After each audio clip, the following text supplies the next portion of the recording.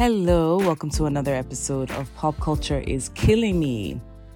This week I had the absolute best time talking to Meghann Cuniff, and she is a legal affairs reporter based in LA. And if you recognize that name, it's probably because you were following her throughout the Tory Lanez trial. Meghann was a really important voice during this trial because A, she was in court every single day and live tweeting and just keeping us up to date on what was going on inside and outside the courtroom.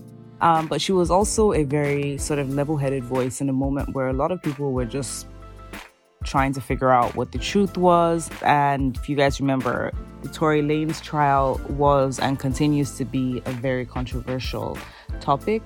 So here's my talk with Meghann Cuniff.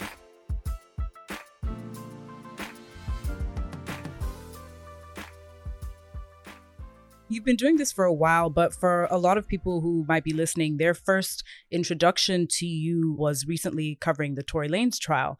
And so you had like thousands of people literally waiting for you to tweet every single day. Is that level of attention like unusual for cases that you're typically covering? Yeah, definitely. It was huge.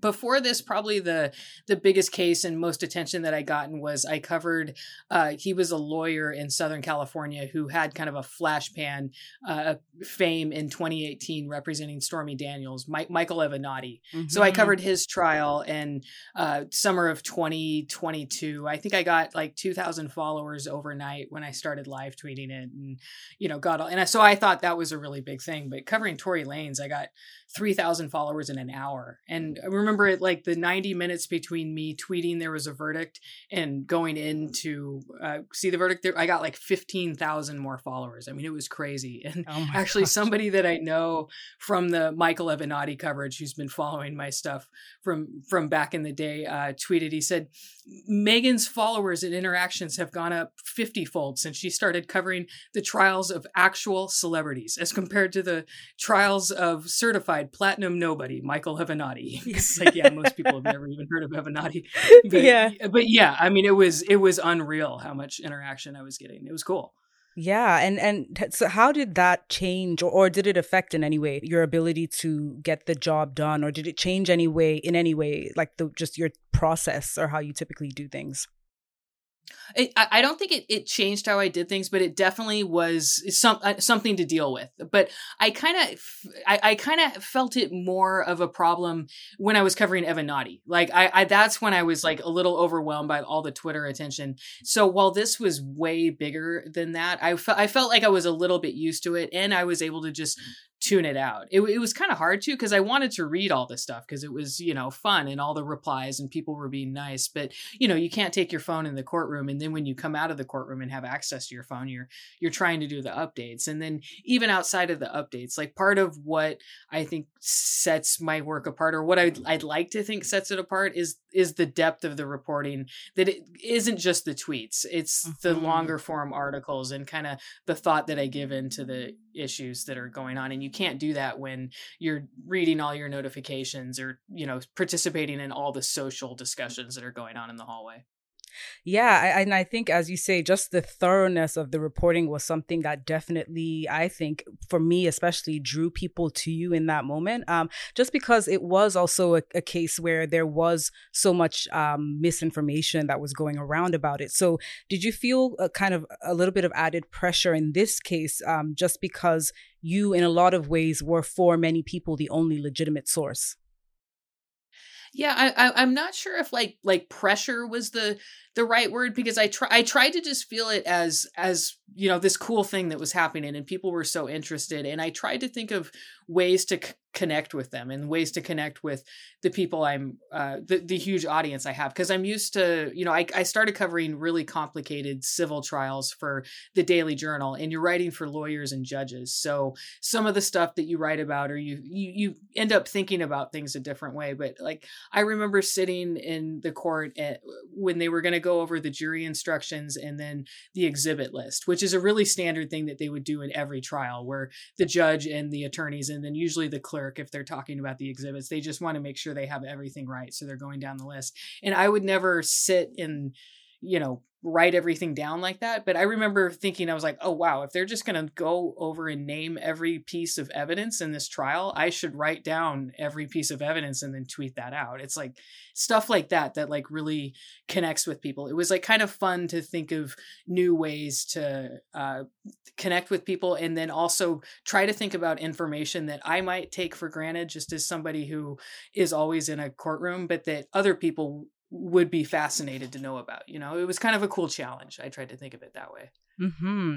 And as you were, covering the case and following it on social media and seeing the way that people were talking about it on social media, what's one thing or a couple of things that you found that people got wrong when it came to sort of the legal technicalities of the case? So, because as you say, you're typically writing for, judges and lawyers, and there is sometimes a specific language that gets used and terms and things like that. So what was it that you found in this case were getting wrong?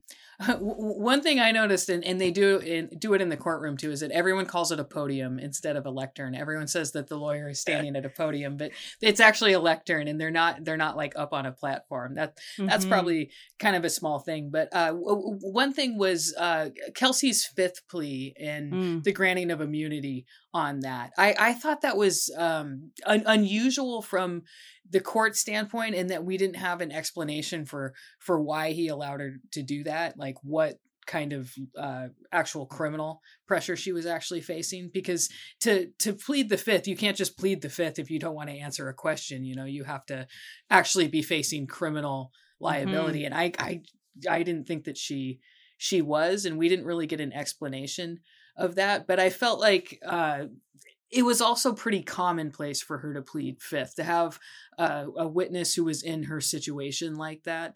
And, all the witness tampering allegations that have gone on, that kind of thing. I felt like her situation up on the stand, like the legal technicalities and maybe the legal, how common what happened wasn't properly conveyed. Like not only the fifth plea, but then also when she got up there and wouldn't identify Tory as the shooter, even though she did in the September interview. Like, while it was a big moment, a lot of people acted like it was just this huge detrimental thing to prosecutors' case, when they actually deal with that all the time. Like maybe not those prosecutors specifically, but it happens in like domestic violence cases and like gang cases where the witness gets up on the stand and doesn't say what they said in the previous interview. So the prosecutor is then able to go to the previous interview and bring out statements from it. And I felt like people kind of lost that. But then they also, the significance of her entire interview being played with prosecutors, the fact that Tory's lawyer had kind of questioned her in cross-examination so much that it opened the door for the entire tape to be played. I thought the legal significance of that was lost in some places, although a lot of places I think did, like Rolling Stone, and like Nancy from Rolling Stone gets all that stuff and everything. She had all that stuff. So I don't think there was any big moment that everyone just completely missed, but sometimes it's just the whole package all together is a little weird, But...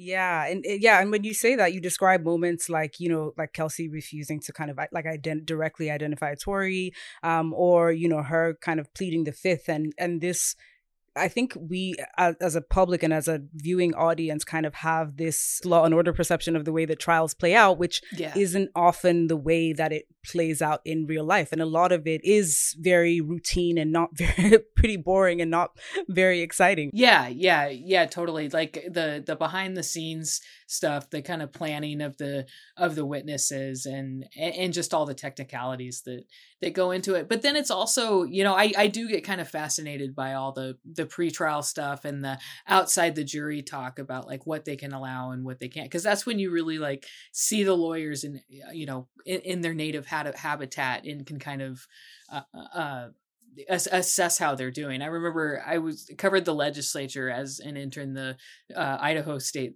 legislature actually in 2006. And another reporter who covered the legislature commented that, all these people who are voting on their state representatives and state senators, you really don't know anything about these people until you actually like see how they are at the state house, like how their relationships are and how their committee assignments are and that kind of thing. And it's the same with lawyers. Like you really don't know anything about them until you see them in court. So as much as you can see about them as you can kind of gives you an idea of like how they're actually representing their client and like what they're actually doing, Well, I know one thing we don't often talk about, especially in court reporting, is vicarious trauma, which is something that I know I've personally experienced in covering, trials about whether it's sexual assault or any kind of gender-based violence. And that's something that often gets left out of the conversation when we think about the people who are sitting in the courtroom.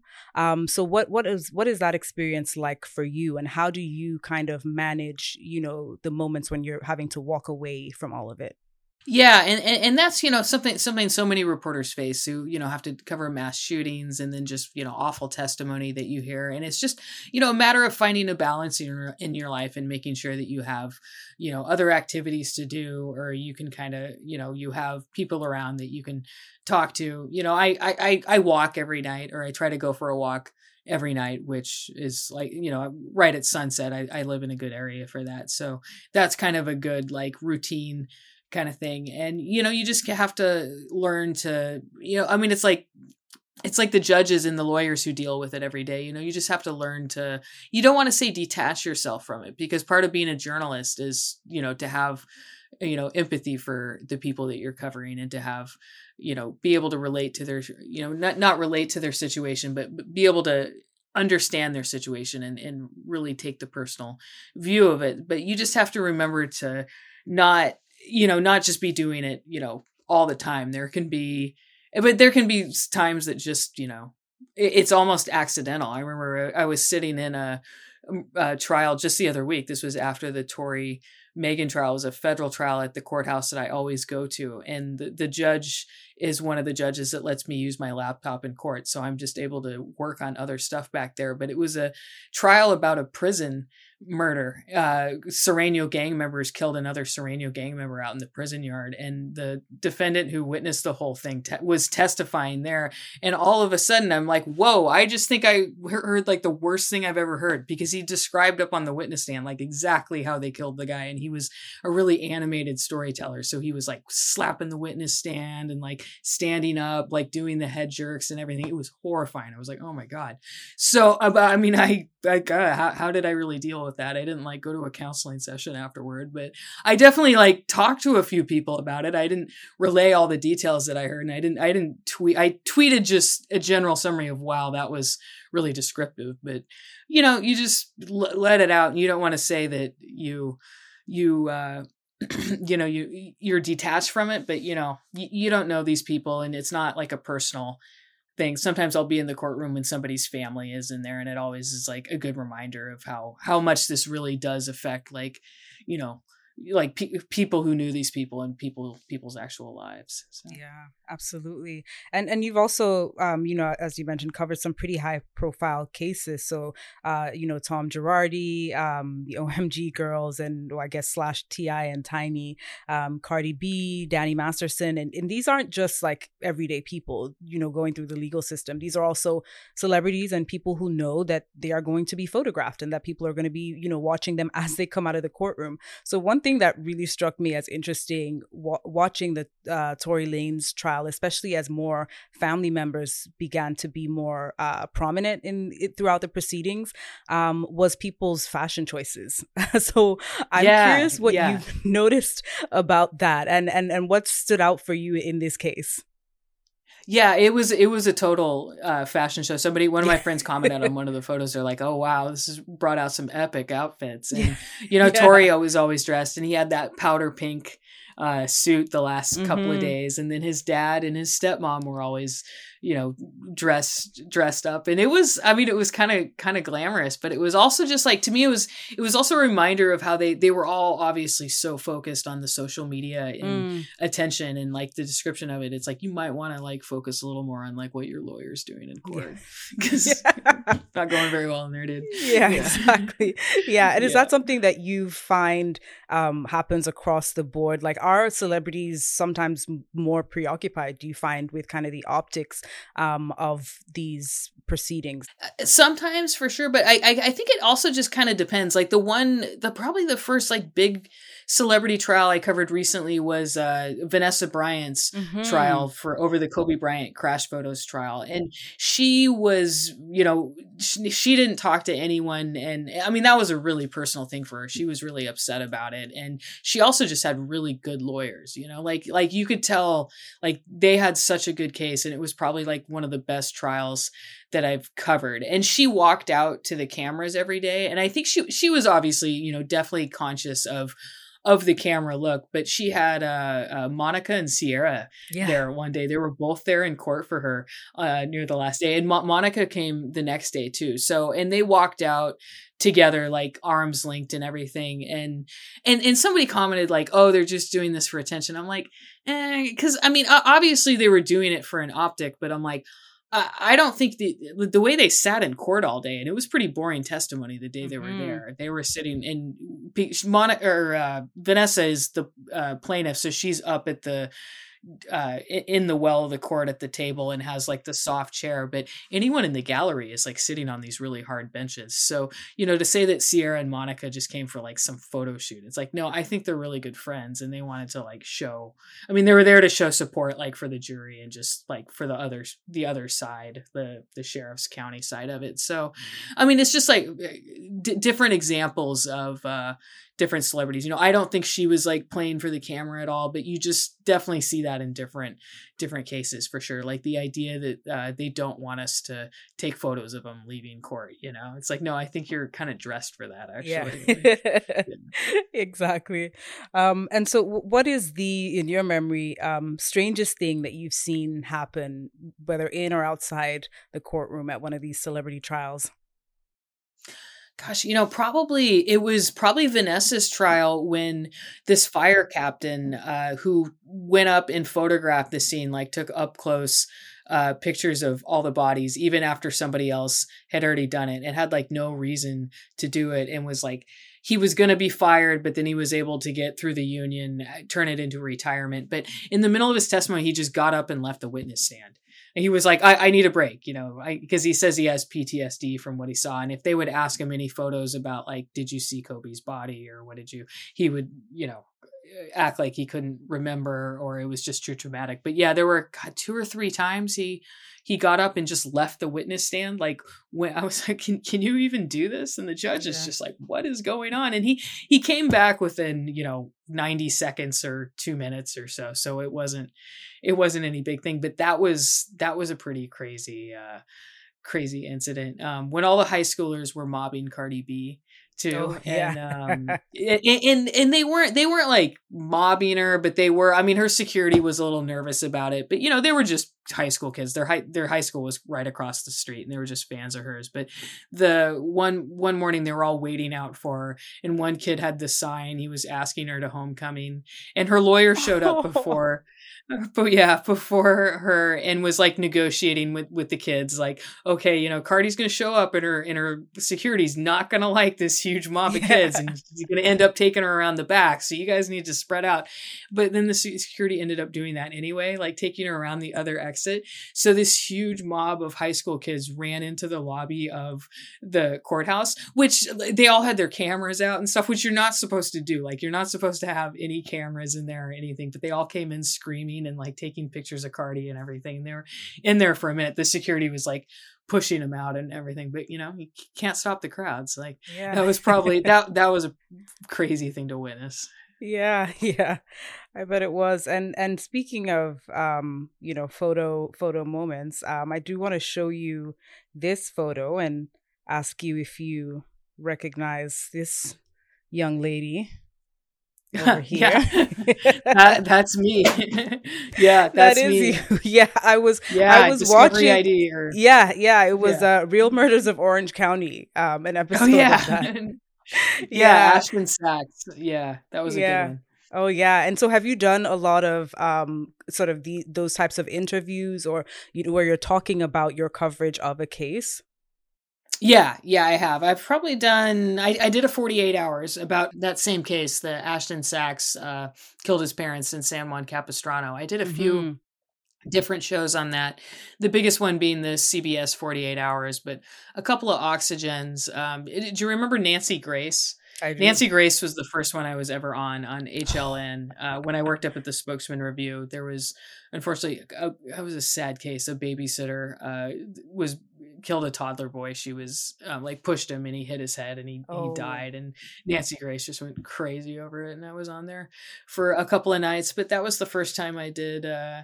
I did one of those interviews, but yeah, I like, especially in this day and age with so many other mediums and so many people getting their news from different mediums. I think it's really important to branch out and be Mhm. aware of, try to use TikTok yourself. Like I'm trying to get into YouTube. I've got a Substack, that kind of thing. I think, any way you can kind of bring the news to the people, you should try it.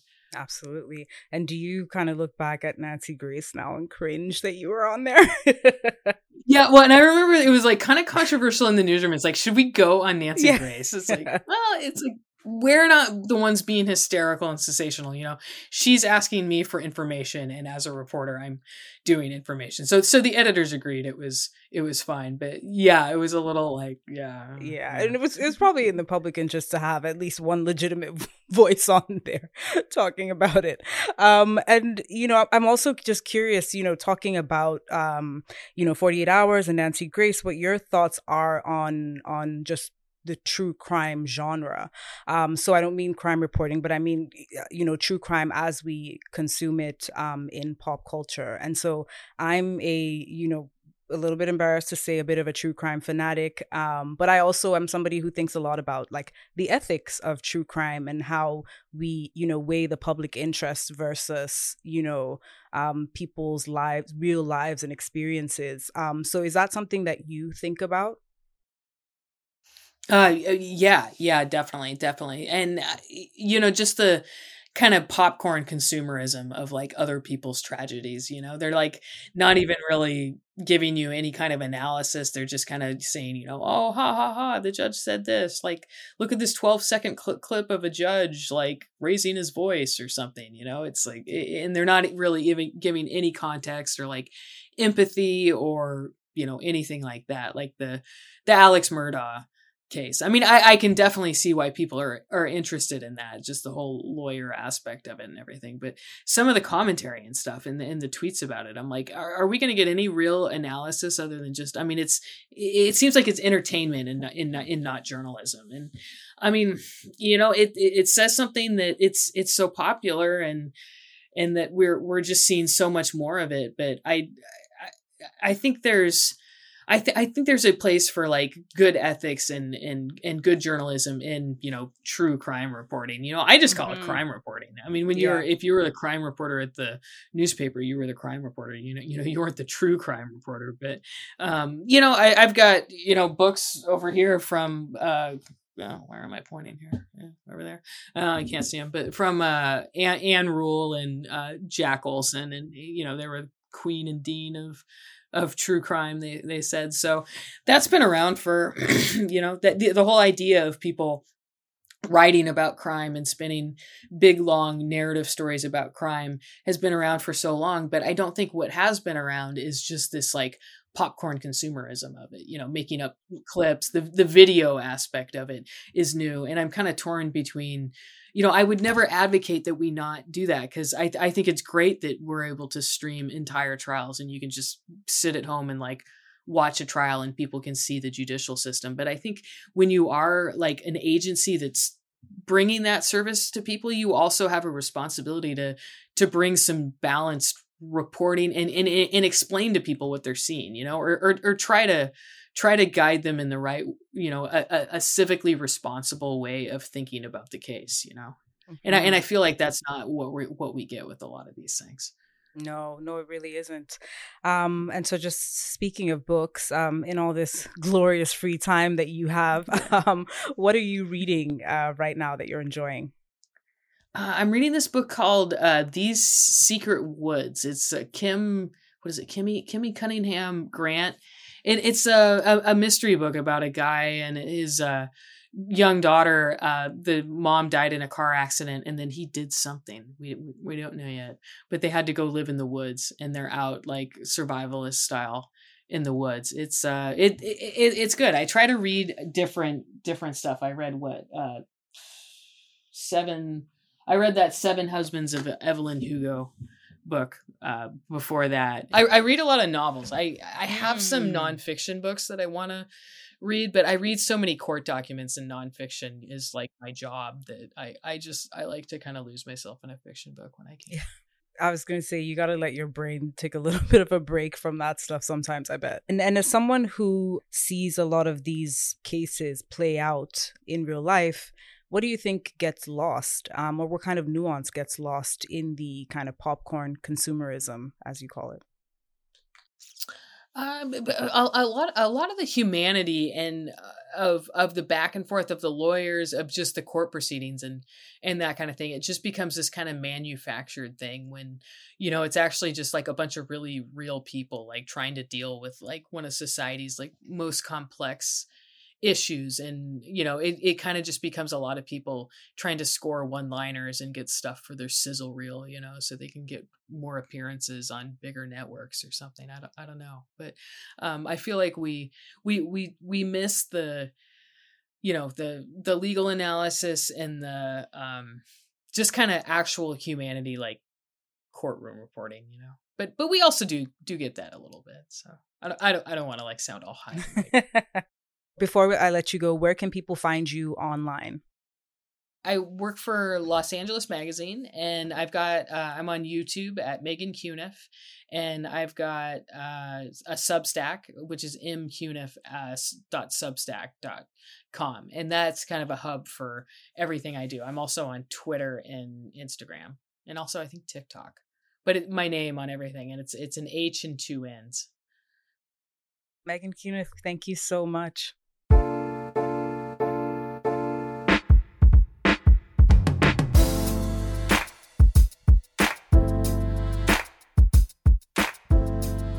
Thank you for listening. If you enjoyed the show, please leave us a review and a rating. You can find us on Instagram at Pop Culture is Killing Me and on Twitter at pop_killing. Bye.